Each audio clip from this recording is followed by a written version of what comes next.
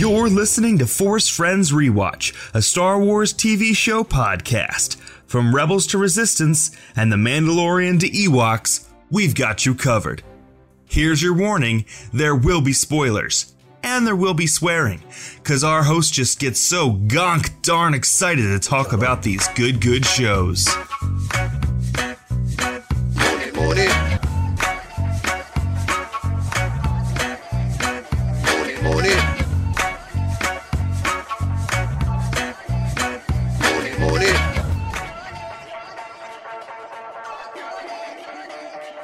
Welcome to Force Friends Rewatch. I'm your host, Andy. And I'm Ryan. On Force Friends Rewatch, we watch Star Wars television shows, and then we talk about them. We are currently covering every single Mandalorian-themed episode, from Clone Wars to Rebels to The Mandalorian. We're about to cover the Season 1 finale, episodes 7 and 8. I don't remember their names because I'm not a fucking nerd. But before we get into that... It's The Reckoning and Redemption. See, that's why I keep you around, Ryan. Before we get into The Reckoning and the whatever the other one is, we have a guest. Yes. Hello. Yes. We are joined by Marcy, who is a cosplayer, a streamer, and a voice actor on an actual play. So I do some TTRPG stuff on the side. But it's kind of crazy. I haven't done a podcast in a long time, and I'm super excited to be hanging out with you guys because I love Star Wars. Yeah.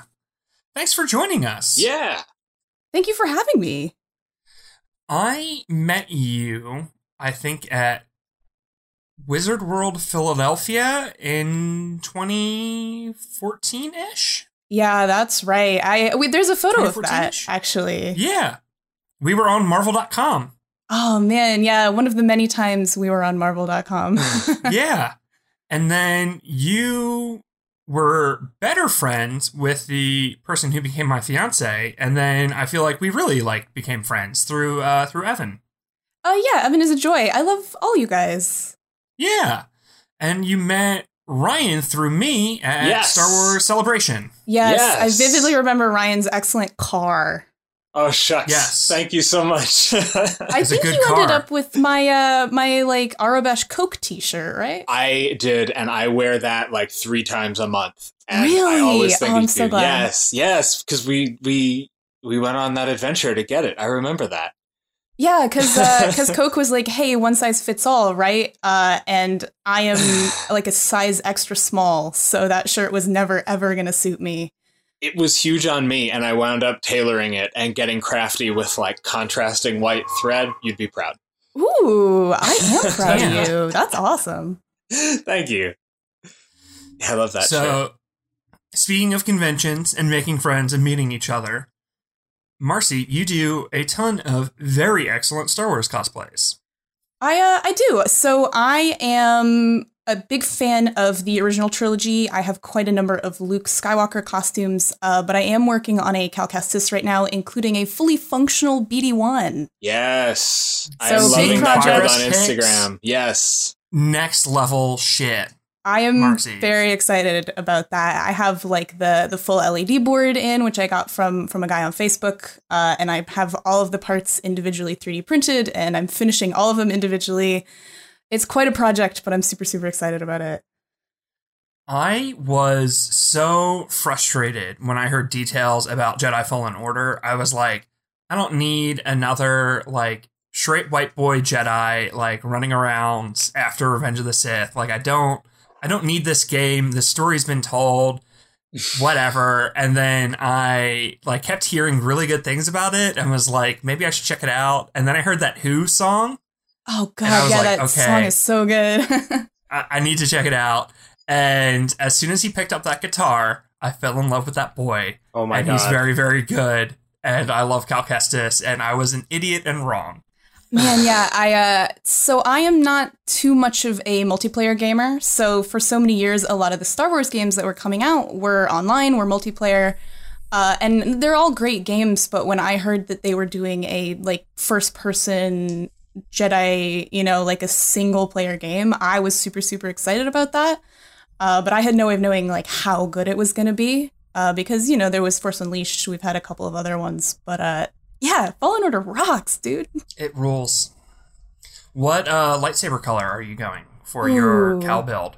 So when I cosplay characters, especially from games where they're customizable, I do often make choices from kind of a standpoint of what will be the most recognizable. So a lot of times I'll go with game art stuff. In this case, I probably will just go with the traditional blue, even though I personally often play with purple in the game. But I might end up doing a NeoPixel build, which will allow me to do any color. Yes, that would be perfect for this. Yeah, it really genuinely would be. Plus, the Fallen Order sound font is pretty easily accessible. I got a custom tiny Cal made for Star Wars Legion. Oh, I remember that. And I painted the lightsabers purple because all of my friends who played the game told me they went purple lightsabers. So I was like, this is for like Marcy and John and all my friends who have played and went purple. I'm doing it purple. I went yellow though. Yeah, I'm trying to remember. I think I would go between yellow and green. I've always liked a green lightsaber. Oh, yeah, green's a good color. I think that sometimes I did switch it up a lot. I would sometimes, every time I hit a bench, I'd just kind of switch up my whole lightsaber for the fun of it. I'm trying to remember what other colors I used. I don't think I ever went red, though. I was like, I don't know, I'm just not rocking the Sith look, not on this one. Although I gotta say, the evil Cal Kestis outfit, spectacular. Yeah. It is a look. The Inquisitor look, I desperately want to build that costume. The Inquisitors are fashionable in general, but he takes it to the next level. Yeah. Which kind of leads us into this episode, that Gideon's look is incredible. Yeah, he does have a very inquisitorial... It is. It seems to be inspired by Ish. Definitely. Trooper armor too, but... Do you have a favorite Luke cosplay that you do? Ooh, because you do Return of the Jedi and you do like Tatooine Luke. Do you do any others? So I think that the Luke costume that I'm the proudest of is probably the Yavin ceremony jacket, that yellow one, because I put such an enormous amount of work into both just physically making it, but also researching it, because it is very, very hard to find reference photos of. Yeah. It's basically just that 6-second clip from the movie. There basically isn't anything else available. No, because when he did the promo photos for that costume, he doesn't have the jacket on for some reason. Yeah, he doesn't. Mm-hmm. Which, I mean, good idea. The jacket is warm as hell. I'm sure yours is too. But oh yeah, it's pretty rough. Fortunately, I was wearing it at a very cold convention. That's good. It is a really, really cool costume. I totally forgot that you did Yavin Ceremony Luke, too. Yeah, I even made the medals custom. I have a replica one, but I don't always prefer to wear Polystone replica stuff to cons because I'm like, oh, I'll probably drop this or something. So I made a new one. Mm-hmm. I have dropped many a prop on a very hard con floor. Ooh, so have I, man. Yeah. I did actually snap my Luke blaster for that costume, but it was after all of my shoots, fortunately, so you live and learn. How did you get into Star Wars at first? Ooh, this is a good one, actually. Always a fun question. I know. I feel like everybody's always got a good answer. I certainly saw the movies as a kid. My dad is kind of a nerd. We watched a lot of sci-fi together, a lot of 80s fantasy, a lot of that stuff. But my real intro to Star Wars, and really the reason that I fell in love with it so much, actually was the NPR radio dramas that were produced in the 80s. Yeah, I had those on CD as a kid, and I would basically fall asleep listening to them, over and over and over and over and over again. It's so funny now because I'm so used to the original trilogy stories, to me being that kind of 4 to 5 hour length. So when I watch the movies, I'm like, oh, but where's all the stuff with Biggs, and where's threading the stone needle, and where's all this stuff that just simply doesn't exist in the theatrical cuts? I had a children's book that was essentially all of the Luke deleted scenes. Ooh. So the stone needle stuff, the Tashi Station scene, and then it ended with Luke meeting Obi-Wan and going off to find adventure in Mos Eisley. Oh, that's cool. And I thought from reading that book that those scenes were in the movie, and I mean, I was maybe like 12 before I realized, like, no, they're just not there. Like, my like child brain like would just implant that book into the story. Oh man, I can't believe you have kind of the same story that I do. I watch those movies and I'm like, wait, where's all the character development, you know? I genuinely feel like the big scenes should be put back in. I disagree with the argument that they slow the movie down. I do too. I think they're really, really needed for Luke's like full development in that movie. Yeah, I agree with you. Because I mean, in the current cut, as much as we love it, it's kind of like, wait, who is this guy, and why does Luke care about him? And now he's dead. You know, like the sort of the 0 to 60 on Biggs is pretty abrupt. It's I do understand the idea of a linear story and not having them, but then, like you just said, like putting that one scene back in, but not all the others, just doesn't make sense to me. Yeah, and I think it establishes Luke really well, too, because it's kind of like, oh, he's this kid who does have friends and does have a life, but he really can't see the bigger picture.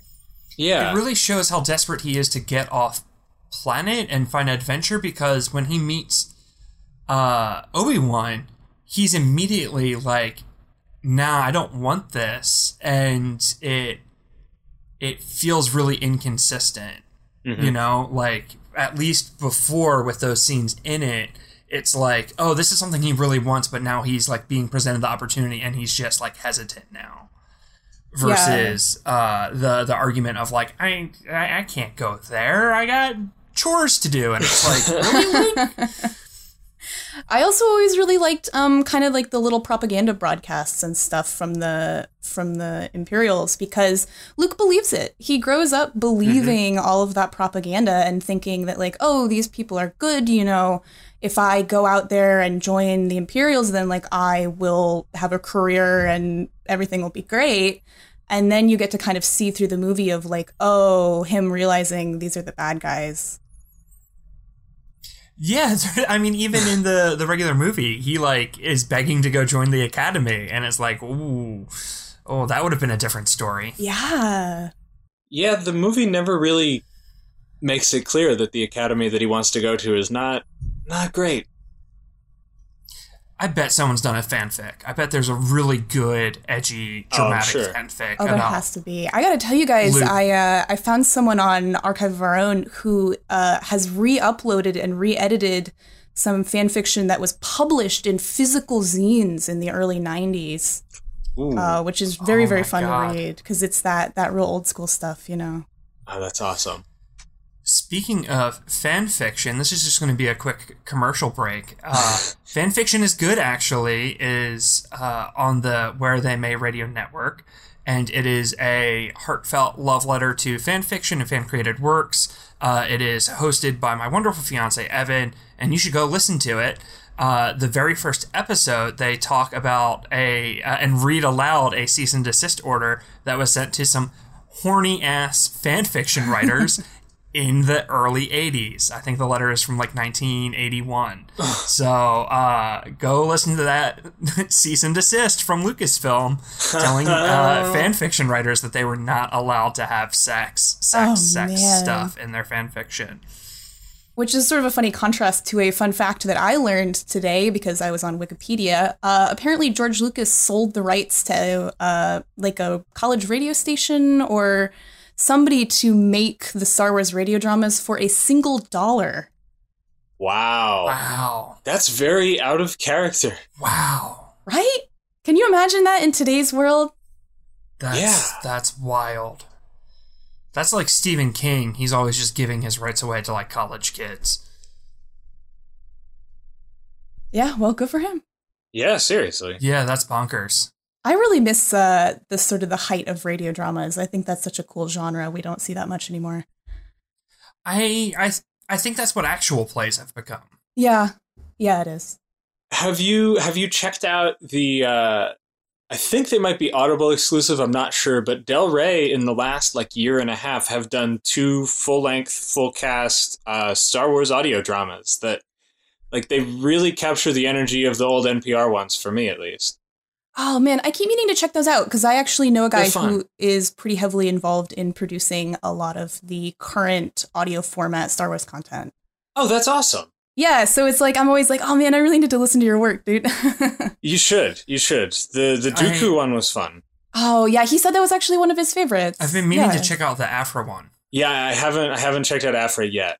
But apparently it's just the first arc of the Marvel Darth Vader comic, but from her perspective, but also Maz is involved somehow, which I'm all about that. All right. I love that Kieran Gillen run. Yes. That man knows how to give the gays everything they want, and I will read anything he's done. His work is phenomenal. That's where Afra originates, right? Like that's where she first. That's okay. Yeah. And then he did her first solo run, which right. I'm currently reading through right now and really enjoying. I really need to pick up the Afra solo because I through reading the core Star Wars comics, they kind of bounce you around a little bit through some of the Vader and Afra comics if you want to keep the chronology straight. But I haven't actually read the full runs yet. Mm-hmm.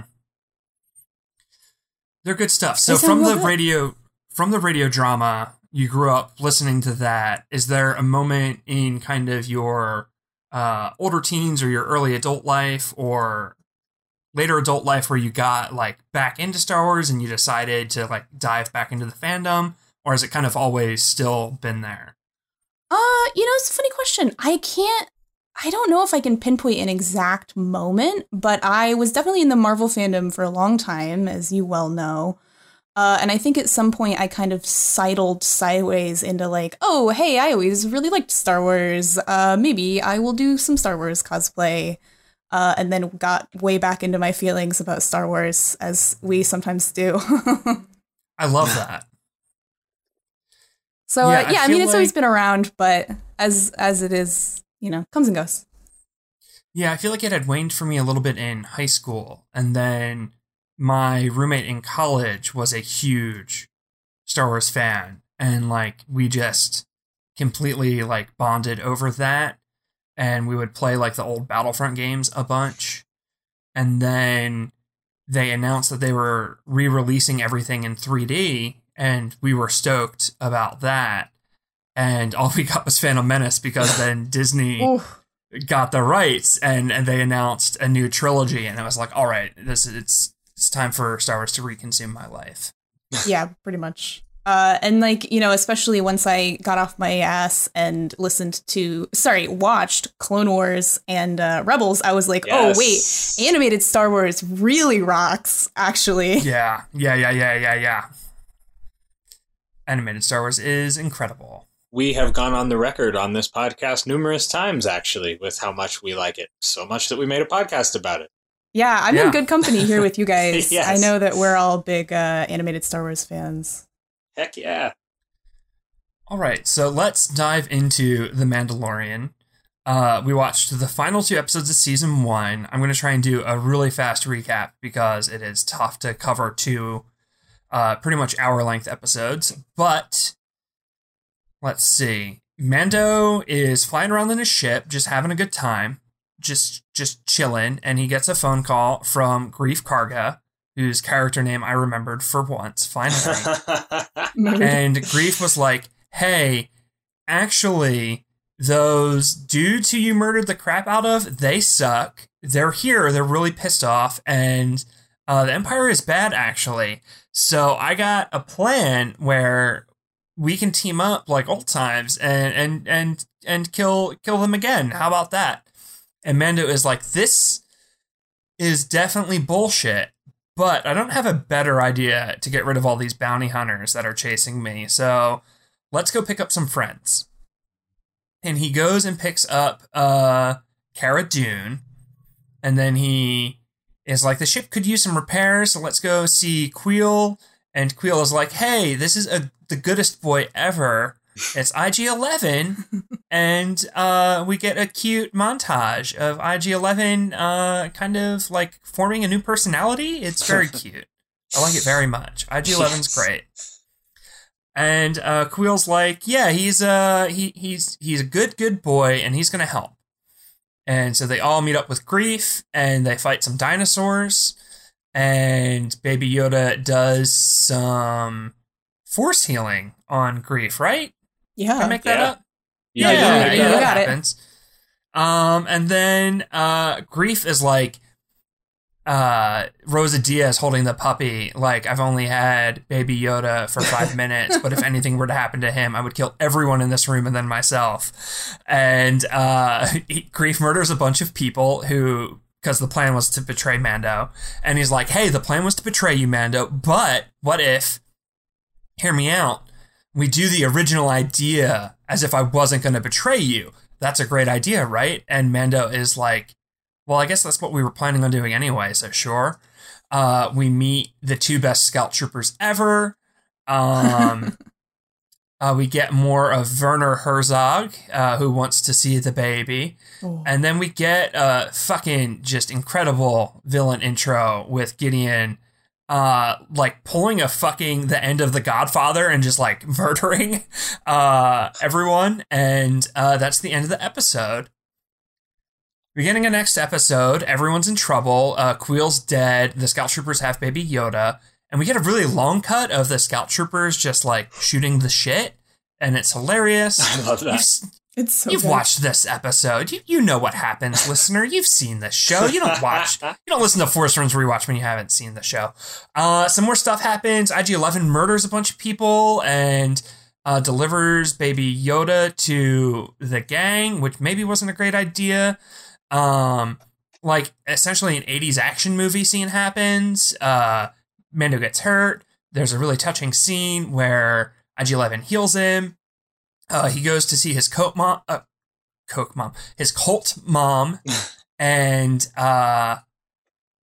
she gives him a signet. They escape. IG-11 blows himself up. Mando uses a jetpack, blows up Moff Gideon's TIE fighter. Everyone says goodbye. Everyone's very sad that IG-11 died. Mando has to go find Baby Yoda's Jedi people, and then Moff Gideon reveals that he's got the fucking Darksaber, and it's a dope cliffhanger ending. Those were the 2 episodes.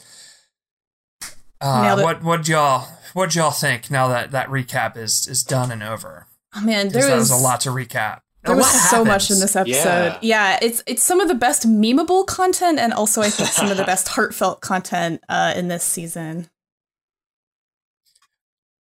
It really is emotional. Like, the scene where IG-11 essentially has to deny his personhood in order to convince Din to let him heal him is really rough. Yeah, I think it's so funny.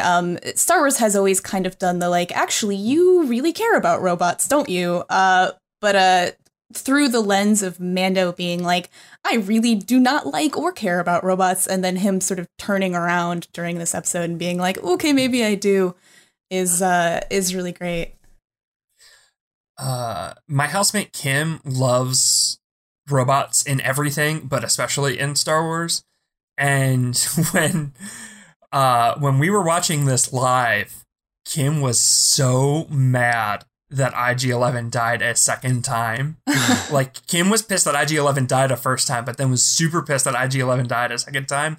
And rewatching these ones, Kim was next to me and was ranting about how it is bullshit that the best Star Wars character ever has to die for this stupid goblin, this stupid green goblin. And I was like, oh my God, brutal. You're the only person who despises Baby Yoda but loves generic bounty hunter droid number 11. I mean, I gotta ask how Kim felt about that kind of concerning R2 unit with 4 arms. Oh yeah, the very upsetting limb long boy R2 unit, the gondola boy. Because it just gets like killed before it even gets a name, you know? Yeah, Kara just like assassinates it, just like pistol under the chin, blows its head off, and not one single person cares. No, why is it so unsettling? Like, why does the uncanny valley exist for R2 units? This is a question I asked myself during the episode, actually. I do kind of love that droid because it really does feel like they had the limbs of one droid and the body of another, and we're just like, fuck it, just detach it. Oh, like, yeah. Oh, It's fully. believable. this droid is going to live in body horror agony, but like it's fine. It's just completely believable. it's just the lava gondola. Yeah, the it just has to sit believability is down the there. problem. Yeah. Nope. I just feel a little unclean every time it does its thing. We did talk about droid rights in the Clone Wars episode for our Mando rewatch about the Death Watch. And there was that very good Death Watch episode where they're torturing droids, and we talked about droid rights. So if you care about droid rights and also like Mandalorians, you can go listen to that episode. I mean, I remember the time that Chopper in Rebels kind of just straight up threw another droid off the spaceship, and I was like, wow, that's pretty cold. Chopper's a jealous little bitch, and He I is. love Fully. him for it. Yeah. Chopper is down to be a murderer, no question. I think Chopper has the second highest death count in all of Star Wars. Really? Yeah. I think I've directly read behind that. Luke Skywalker for Yeah. blowing up the first Death Star single-handedly. Chopper single-handedly, I think, blows up like 2 Star Destroyers at one point. Oh, I forgot about that. Oh, man. Yeah, and that is a lot for one person to do. Chopper is a menace to society. Chopper is hell on wheels, man. He is not here to play games. This is why we love this little evil droid. Yes. Evil for the right reasons. Yeah, evil for good So- cause. Yeah. On the topic of droids, how beautiful was it to see like super battle droids again? Oh, Oh, right? And the droid like drop ships and stuff, and Never seeing it looked better. in live action, just beautiful. There were a lot of things about these episodes that I think really delivered either old favorites or animated favorites into live action. Certainly the Darksaber, I think everybody was like, excuse me? oh yeah. And seeing Death Watch again was wild, because there were definitely suspicions about like Din's status as a Mandalorian and some of his practices, but then seeing him get rescued by Death Watch, it's like, okay, those are the baddies. This is wild. Yeah. Ryan, what do you got as a standout moment from this episode? I think, I mean, besides the obvious, like the Darksaber and the Death Watch coming back, I think when she referred to the Jedi as a race of enemy sorcerers, like clearly mainstream Mandalore didn't regard the Jedi as enemies, or Obi-Wan would not have been welcome on the planet in the Clone Wars. And that just really struck me when, like, the Jedi as enemies, that was the first thing she says about them. Mm-hmm. And I think that underscored maybe these Mandalorians aren't, because Sabine certainly didn't see the Jedi as her enemies. Fen Rao kind of did it first, but he was Imperial. Well, he had fought with the Jedis too. Like, True, yeah, exactly. Yeah. Whereas she talks about it like this old grudge, probably from the Old Republic, is like essential to her understanding of what a Jedi is. It's like, how long have these particular people been underground? Well, quite a while, I exactly. think. One thing I genuinely really like about The Mandalorian is I think sometimes they kind of do exactly what you've just said, where they show, like, not this sort of first-person understanding of the Jedi like we, the viewers, so often get, but other characters and other planets and groups and races and kind of their opinion of the Jedi in the universe. Yeah, that's always, I mean, I think the first time we ever see that is back in Clone Wars, when there is a straight-up picket line on the steps of the Jedi Temple. And then I love every time the shows deliver what you just said, just different perspectives on these characters that we're intimately familiar with, but most people in the universe will never meet. Something that I really dig about the show along this line is that the show trusts the audience to, like, chill out in discomfort and, like, exist in discomfort over stuff that we know is weird or untrue. Like, all of season 1, everyone was like, why doesn't Din take his helmet off? This is really weird. Yeah. We know that Mandalorians take their helmets off all the time. And if you're maybe a more casual Star Wars fan who's only seen the movies, you'd maybe remember that you never see Boba Fett's face in the OT. Maybe you'd remember, if you grew up like as a prequel kid, that, well, Jango took his helmet off. But if you're like a hardcore fan, you know that like Mandos take their helmets off all the time. It's not a big deal. But the show let you sit in that weird discomfort that something was wrong until season 2. Season 2, episode 3. And it does the same thing in season 2 with the Din winning the Darksaber and Bo-Katan not... And, like, Bo-Katan being pissed about it and not being willing to take it. And, like, if you watch Rebels, you're like, well, Bo-Katan took it before. Why is she mad now? And the show's like, you're going to have to wait for season 3 to, like, really get to the bottom of this. I do like how Mando also kind of balances, I think, episodes that are relatively consumable to a casual viewer who maybe has seen some Star Wars movies and doesn't know the lore and can kind of just enjoy this like good action sci-fi, and then has these layers upon layers upon layers for people who do know as much as people like us do. Any level of fan can see things that are interesting or familiar or little mysteries to be solved or just even fun Easter eggs. Yeah, it does a really good job of introducing familiar Star Wars characters and lore bits, and if you want to really dig deep and like if you're really fascinated by the Darksaber or you really love Cobb Vanth and you're like, oh, there's more stories with that. Yeah, there's more stories with that. I want to learn more about those other stories. You can, but also if you're like, no, I'm just here for this show, it gives you everything you need. Yeah, like you don't need to watch all of Clone Wars and Rebels to know who Ahsoka is when she shows up here. You can just watch the Ahsoka episode and you'll get everything you need to know about why that character matters for this story, and you can move on. Exactly, yeah. Also, Cobb Vanth. Yeah, Cobb Vanth. Give me more Cobb Vanth. This is all I want. They're making a Black Series figure of Cobb Vanth. I saw. Love that. It might be the only Cobb Vanth, Cobb Vanth merch. I had gotten out of the Black Series game, but boy. I hope they're not. I'll buy a Cobb Vanth. I feel like this is something we discuss in the next episode, but real quick, when the show was announced and we knew it was going to be about a Mandalorian gunfighter after Return of the Jedi, I remember sitting about where I am right now and looking at Becca and saying, like, I know you didn't read Aftermath, but write down the name Cobb Vanth because this is going to be him. I was wrong, but I was right. You were a little right though. I was right a year early, I guess. If you look at the extremely horny fan art folder on my phone, you would think that The Mandalorian is solely about Cobb Vanth and Din Djarin having very adult relationships with each other. We're going to have to talk after this podcast is done. Oh, man. It should be. Oh, boy. Andy, you should write Cobb Vanth's return to these stories. I would be all about it. It's the power of Timothy Olyphant, man.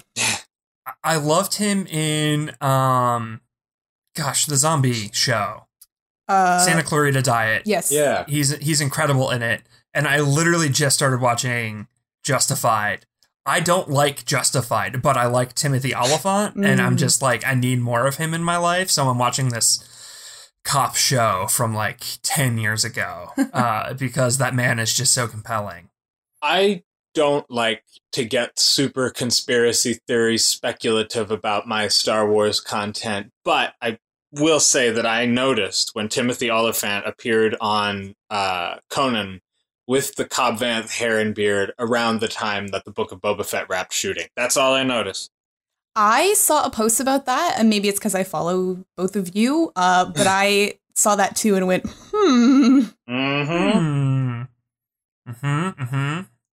Yeah. I'm all about it. I'd be shocked if he wasn't in more stuff. Yeah. Oh, same. I mean, especially with Cara Dune being gone, like, Mando does tend to like his buddy episodes where he goes to see old friends to help him out with the new problem. Yeah. So Speaking of Tatooine, I have maybe a question you guys might know more than I do. This is the Mandalorian in general is the first time we've seen Jawas off Tatooine, right? I think so. I'm trying to think. Because they were both on Navarro and I think Arvala 7 with Kuiil. Yeah. But I don't think we've seen them. Were they on Coruscant at some point in the prequel trilogy? Oh. No, you know what? They're not on Coruscant, but there is a Jawa on either Nal Hutta or Zygeria in one of the markets in the Clone Wars. That would make sense, especially because they know the Hutts. Yeah. If you have the model, they're easy to just throw in a crowd shot. Sure. Oh, yeah. But it was like featured like in the audio mix. The Jawa did something. I forget what, but it was deliberately there. But I feel like this is the first time we see them in any kind of abundance, having like a civilization off Tatooine, not just a stray Jawa in the market. Yeah, I never really thought about it the first time I was watching all these Mando episodes, but the rewatch I was doing yesterday, I was like, I never really thought about it because they're from Tatooine, but clearly they can figure out how to get off the planet. Red eyes, too, instead of the gold. On both planets. Both Arvala and Navarro. They had the red eyes. I don't know. I definitely thought about it the first time I watched that second episode where he has the whole situation with the Jawas. But yeah, I wonder why they're so prevalent. The little shot with the Jawa in this one where IG-11 kills the stormtroopers and the Jawa is just kind of like, I liked that quite a bit. We get a lot of Mandalorian lore crammed into these 2 episodes. No joke. We get Din's whole backstory where he was rescued by Death Watch from Separatists during the Clone Wars, which is very interesting because Death Watch was extremely active during the Clone Wars, but kind of like kept to themselves, and we don't really know what's going on in that scene yet. So I suspect we will get more of that at some point, but it's currently still a mystery. We get a bunch of stuff about the Armorer, just kind of like spouting like lore and collecting chunks of Beskar. Apparently the clan got wiped out when the Imperial reinforcements showed up. And then we learn that Gideon was like involved with some sort of Mandalorian purge, and that's how he knows Din's name, which is bonkers and still kind of unexplored and not talked about. I am guessing in the timeline that took place after Bo-Katan's rebellion that we see in Star Wars Rebels. I think so. But I would guess, yeah. Yeah, there's a lot of like pieces kind of up in the air, and we're not quite sure where in the timeline they land, but it's very interesting. His mention of the siege was interesting. Because it can't be the Siege of Mandalore from Clone Wars. It doesn't make sense. Why can't it? Because the Siege of Mandalore in Clone Wars seemed to be over pretty quickly. Right. Unless things really turn around really quick as soon as Ahsoka leaves. Well, I think, as soon as Ahsoka leaves, the Empire begins. And I think, I think the siege, like, that was pretty quick for a siege. I imagine, I guess I always thought that, like, maybe the Republic was preparing to leave, but as soon as that happened, something shifted. Because I imagine Gar Saxon coming into power not long after that, which is weird. I don't know. Especially with the Bad Batch ongoing in that time period and dealing with Fennec Shand and clearly having a lot of writer crossover like Dave Filoni, Christopher Yost.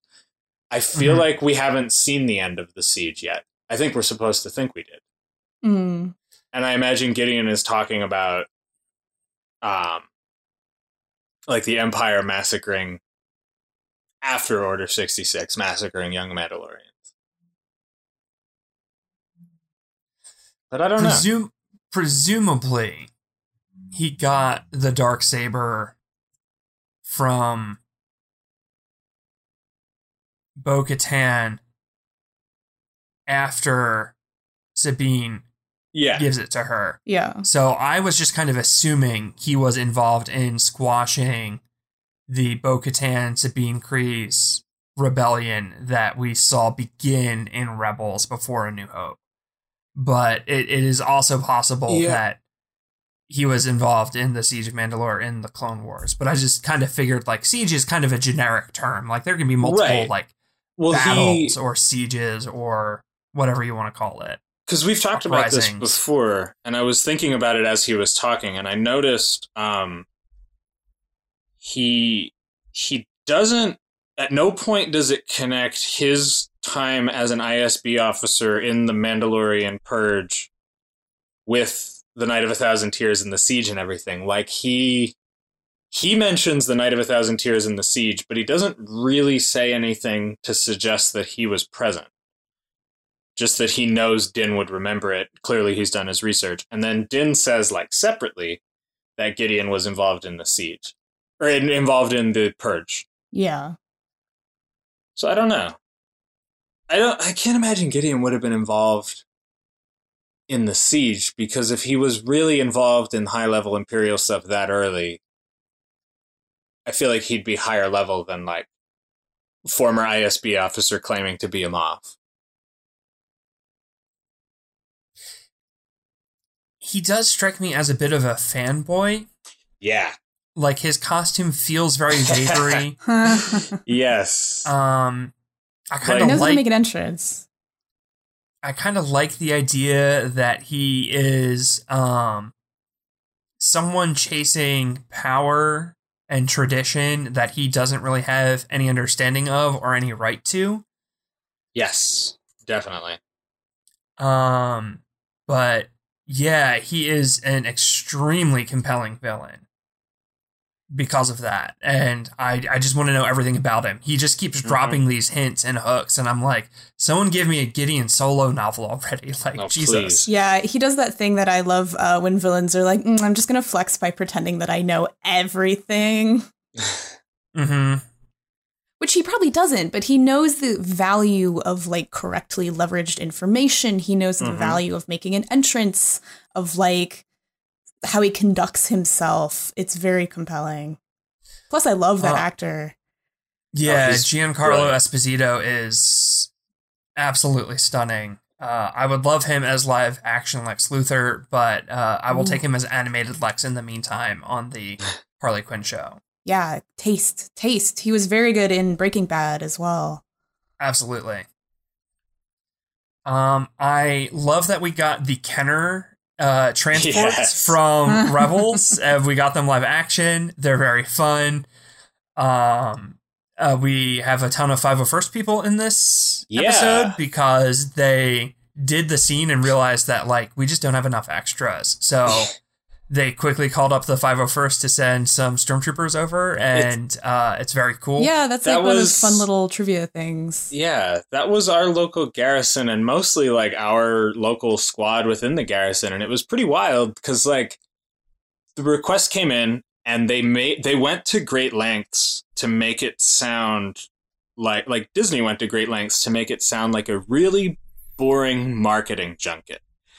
Like, they were like, yeah, it'll be an excellent opportunity, great activation. We're going to need 20 stormtroopers for 3 days. And I'm glad that they did that because, like, a lot of people that don't usually do cool things got to do the coolest thing. Oh, yeah, that's super fun. Like, nobody knew what it was until they showed up in Manhattan Beach in what was formerly, like, a nondescript little soundstage that anybody could rent. And then it was very much not that. God, imagine just, like, showing up to what you think is some kind of just, like, goofy, kind of low-level job, and it's just like, oh, hey, hi, Pedro Pascal is here. Yeah.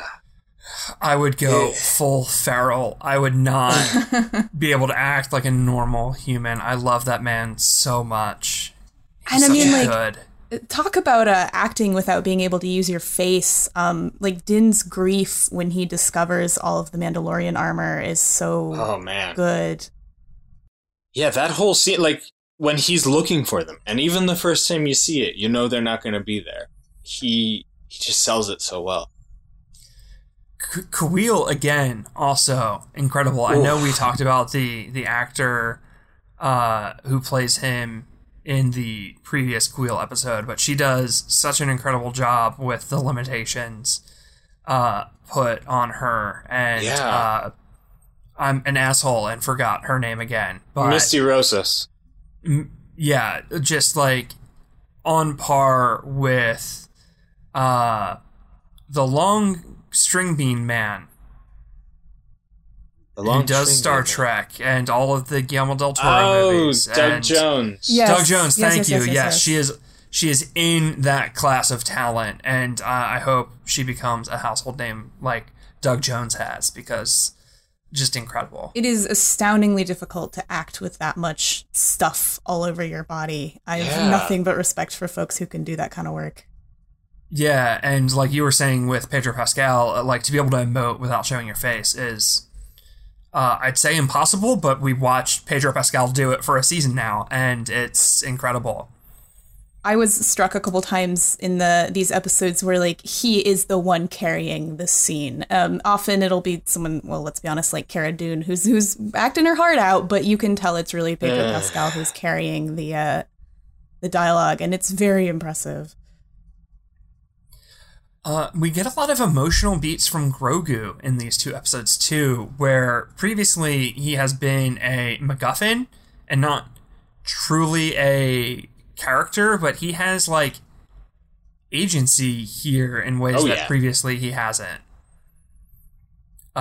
He chokes the shit out of Cara Dune, which is great, and he stops the flamethrower and he heals Grief. All like three things being really cool and important stuff. Yeah, he gets to actually do stuff. And I really also enjoyed how Din kind of finally came to terms with how much Grogu means to him and that they're a family now. And sort of finding his new quest for season 2. Yeah, it does really feel like he adopts Grogu in these episodes. Like, I think the armor even declares them a family before, or she says, like, you have to treat him like your child until you find his people and you're a clan of two now. Mm-hmm. I gotta say, though, I do love the once in a very, very blue moon where they're willing to animate Grogu walking, because it kind of just looks like a little wiggling potato sack. Yes. I could watch the armor smash stormtroopers all day. Same. Oh my god, yes. Same. That shot of her smashing that helmet open and it shattering is such a good shot. It's like Disney Plus can show the armor toss a living human into a furnace and smash open his helmet and skull, but we can't see two people of the same gender like be in a relationship. Bonkers, but still very cool. I'm here for that violence. I would also watch a series of those two scout troopers just talking about shit. Just put that, they were the new Tag and Bink. Just put them on the fringes of any great Star Wars scene and give me their commentary. Oh, fully. Yeah, like you could even just like leave it as Easter eggs on DVD releases or whatever. That would just be invite Jason Sudeikis to come like riff about Star Wars. It was him, and who was the other one? Let's see, I have this written down. It's Adam Paley. Or Pally. Because I really enjoyed, Seth Meyers did an interview with Jason Sudeikis where Sudeikis talked about how, like, he did this, and it was awesome, and it was Star Wars, but obviously with just the context of that scene, he didn't really understand the story, so he put it out of his mind. And then the episode dropped, and he was trending on Twitter, and he was so nervous that he had, like, what happened? Why am I trending? And then he remembered that he punched that baby. Yeah, I just reread that article earlier, and I think he's married to Olivia Wilde, right? Yes. But she was the one who came in and was like, hey, so did you punch Baby Yoda? Oh, man. I love when people see it and they're like, is it a pet? Like, what is this thing? It's so weird looking. Right. There's a part where I think Kuiil says it's too ugly to be genetically designed. IG-11 learning how to, like, become, like, sentient again. Like, Kuil says it couldn't have just been rewired. Like, he had to, like, gradually teach him day by day, and you see him, like, learning to do these chores. Like, oh, my heart. I love this droid. I agree with Kim. IG-11 rules. IG-11 is great. I feel like it shows that Taika was the director on the season finale, because I think Taika excels, as we've seen in movies like Ragnarok, at balancing such good comedy with action and also just so much heart behind all of the characters. And that's true of IG-11, who is Taika, but also has both these very funny lines and also these incredibly good beats, despite being this kind of intimidating droid. It's that, like, ability to evoke emotion out of basically nothing. Like, IG-11's head is just garbage. Like, it's just, all of it's just garbage glued together. But there are multiple beats of just, like, intense emotion over this coffee maker, and then also these hilarious moments from a coffee make. Like, it's bonkers that this espresso machine glued together is, like, able to evoke this out of the audience. There was the bit where it says you've suffered damage to your central processor, and Din is like, my brain? It's very good. I laugh every time. Like, I've seen this episode multiple times, and it's still funny. This was only the second time I watched it for some reason, and I had forgotten so much. But it does such a good job of setting up. I watched season 2. I watched those episodes, like, repeatedly. Mm-hmm. It does such a good job of setting up the next season. Yeah, it really does. Especially because so much of this first season was kind of not monster of the week, but it was that sort of task of the day style content. So it's like, where do we go from here? And it kind of sets up the core quest, but also sets up sort of the B plots, like the idea that there might be other Mandalorians out there, the idea that, you know, he's got this impossible quest to find a Jedi. I love that we got a canon flame trooper. Yeah. With the Force Unleashed deco. We have that right now in Bad Batch, which is dope too. But it was very cool to see this incinerator trooper show up and kick ass for like a hot minute. Yeah, especially in a live action. There's some in Fallen Order, I think, as well. Oh, good stuff, good stuff. It's been a while. I should replay it. I may or may not be on my third playthrough, so I can't. I'm deciding if I'm about to start a replay of Fallen Order or Knights of the Old Republic. I know, it's my kingdom for a KOTOR remake, to be honest, because I find the I feel like it's happening. It has I think to it's happen. happening. I was watching somebody told me to watch the end of when Aspire got bought out by whomever, to watch the end of some presentation, and it was totally like this financial exec was going over all of their projects.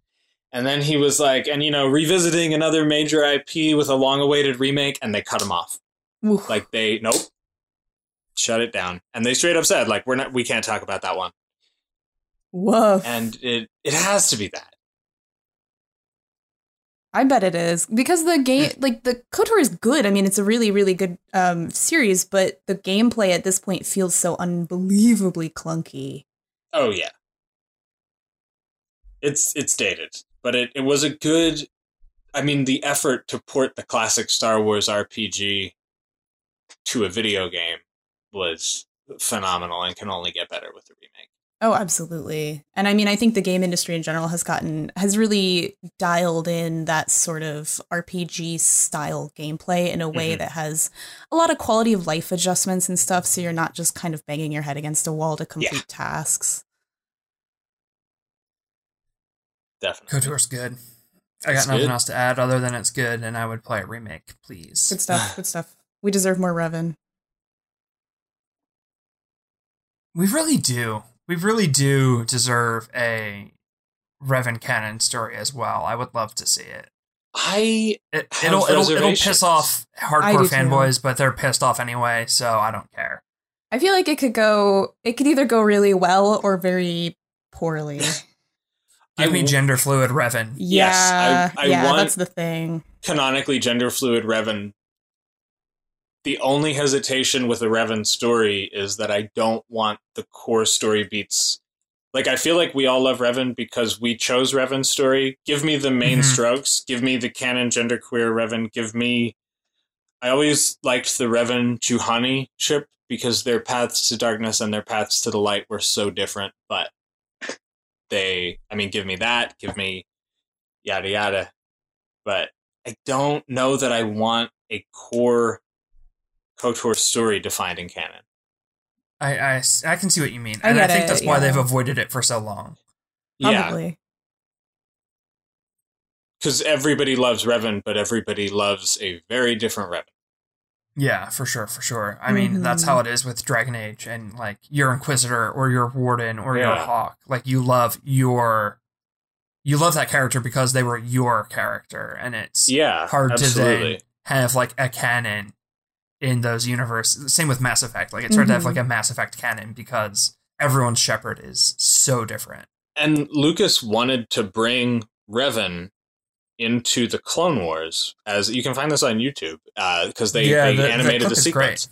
Yeah, but it would have the idea that Revan would continue on to guide this dark side spirit would kind of pigeonhole the dark side ending as the only one that made sense for the character. And I think that's kind of how he was talked out. Right. They'd have to like canonize one option.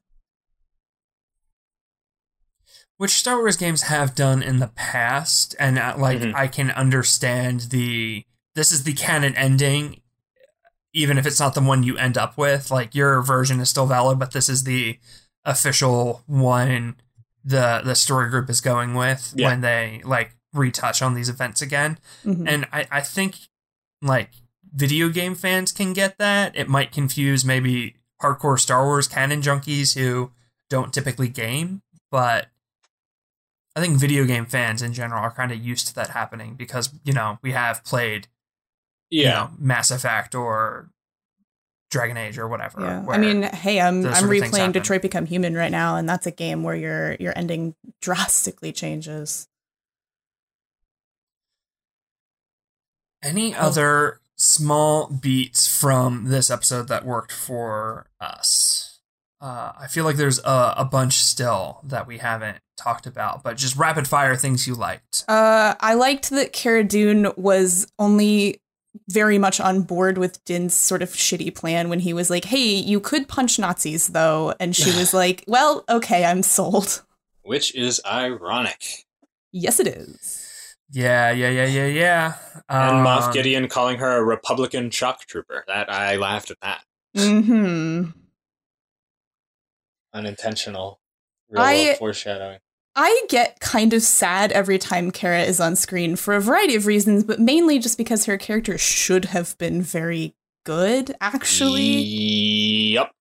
I remember my reaction when she popped up the first time we watched these episodes, and I was like, yeah, like we're revisiting that character. And then I kind of started to realize, oh no, she's actually a bad actor. Yeah, she's a when bad there's actor. Not something to blow up. Oh, but then, you know, rewatching it this time, I was like, her bar fight is dope. Yeah, it is. Yeah. It's genuinely cool. And like the sort of the tether thing between them and like all the little bits and pieces there, really cool. And that's how you tap out of the fight. Very cool. Yeah. For sure. I also, a lot of times they'll show concept art during the credits of Cara where it's clear that they were not honestly totally settled on her character design until pretty late in the process. But some of the other concepts for her design were fucking cool. Yeah. I was looking through the art of the Mandalorian book, and there's a lot of like short-haired Cara, shaved head Cara, and just different takes on the costume. What a shame. I know, it's such a shame. I hope they kind of like maybe design a Cara adjacent new character to sort of fill that role with a new actress. I'd rather they recast, to be honest. Yeah. I'd rather keep the character name, keep the character, but it is no longer Gina Carano's. I'd be down for that. I don't understand Hollywood aversion to recasting when I think it would solve a lot of problems personally. Like, I've gone on record and said I don't like that they used Mark Hamill in Mando Season 2. I would have rather they recast Luke. Yeah, we had a pretty epic I know that's a ages well. controversial choice. It's a controversial choice, but that's my opinion. Andy and I'm I fine had- with recasting. Andy and I had a phone call about that should have been recorded and should be its own episode. Oh, And just call man. it we could call it recasting is good actually, except maybe it's bad actually, except maybe it's good actually. I would love to have Well- been a fly on the wall. It'll be a Patreon reward someday. Give us more money and we'll Yeah, get there a we go. Patreon reward. It was our most Listen, I heated was debate team Ezra, so Oh, yeah. So the first time I watched this episode, I wanted it to be Luke, and then I convinced myself it was not going to be Luke. It was going to be Ahsoka. And then after the Ahsoka episode, I was like, nope, it's Luke. But Ezra was kind of an undercurrent through it all. What if it? I was Team Cal Kestis. I That's was right. like, I would love Cal Kestis in my heart and soul, and they have the actor, and he's the right Yeah, age, the actor like, and looks he's just like him. seemingly available, you know, so like super, super easy. The only reason I thought that Ezra was likely was only because they brought up Thrawn in the Ahsoka Yeah. episode. Yeah. So if Thrawn is out there, then that has some implications. Yeah, Ezra is definitely out there. I love that actor on Twitter that everyone was like, we fan casted you as Ezra and now we Oh, won't shut up Raoul? about it. Yeah, amazing. I love him so much, Raul Kohi. What a delight. Get that man a Star Wars. Get that man a Star Wars. Also, he was like full on rocking a rainbow Star Wars shirt at the beginning of this month, and recently changed his pronouns on the Twitters. So good for him. Oh, that's awesome. Yeah, good for them. Anything in these episodes that we didn't care for? I feel like it's beating a dead horse to say Cara Dune. So Yeah. I have a couple. shoot. I do not like Gideon's TIE Fighter. Ooh, what I about think it? it should have been a TIE Advanced. Ooh. I think he's too much of a big shot to have like just a shitty TIE Fighter. I think he Um, thinks he is. I think Gideon would agree with you.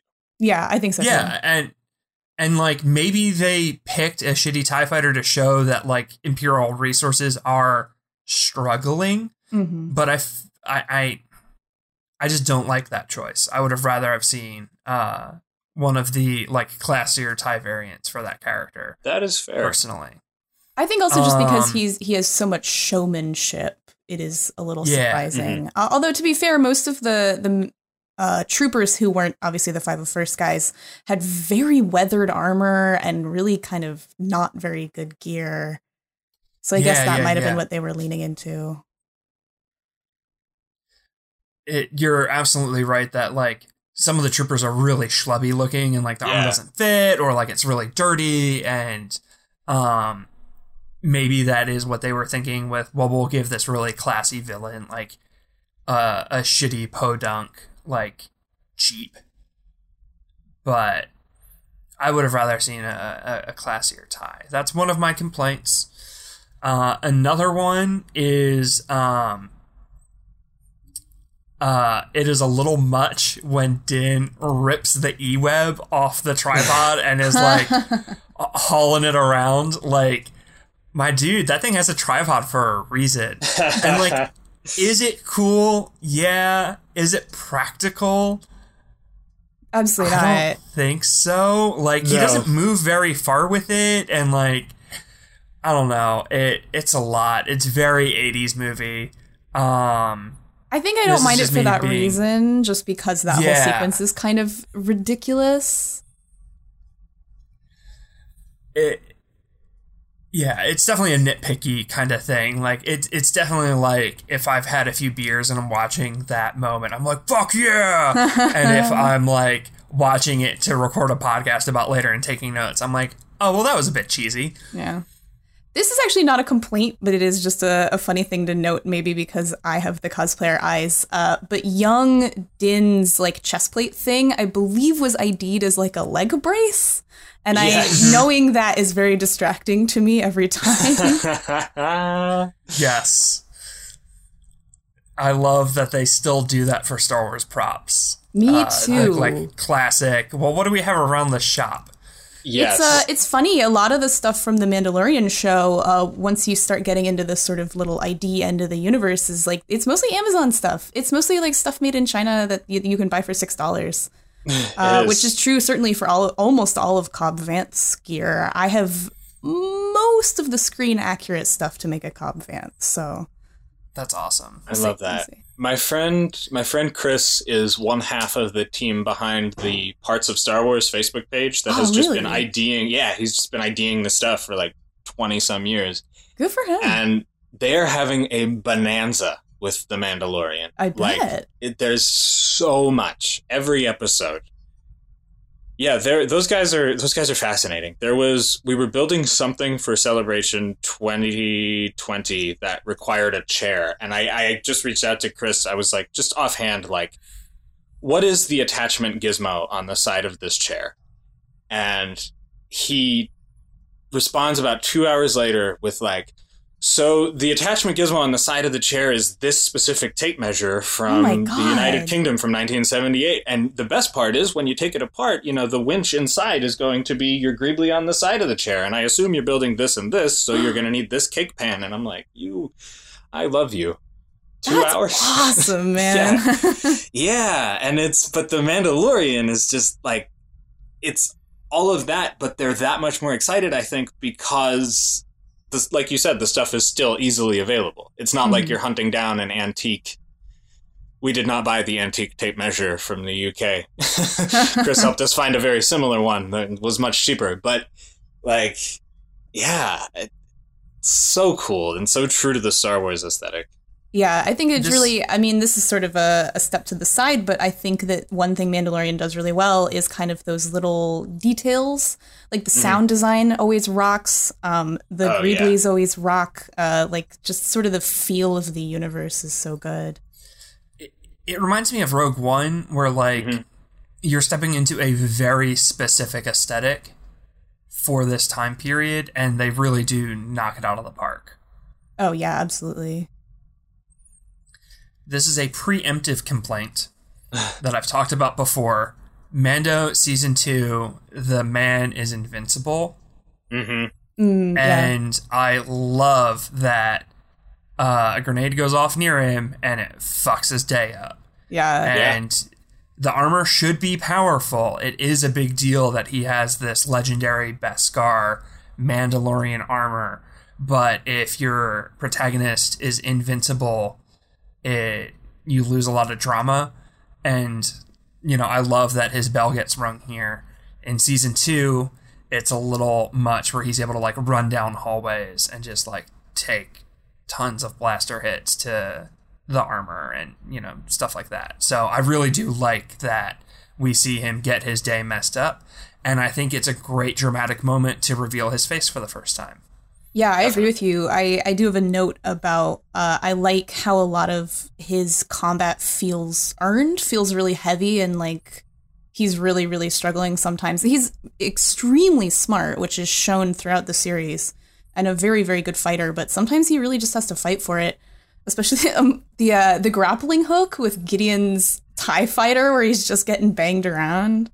I love that, the first bomb he tries to, like, hook on, he like drops and it goes off behind him. Like, you're absolutely right, Marcy, that he is a hero who has to earn his fights and his wins, and he does take losses frequently, and that makes him a very compelling character, in my opinion. I think I only have one nitpick. Kuiil talks about having been enslaved to the Empire for 3 human lifetimes.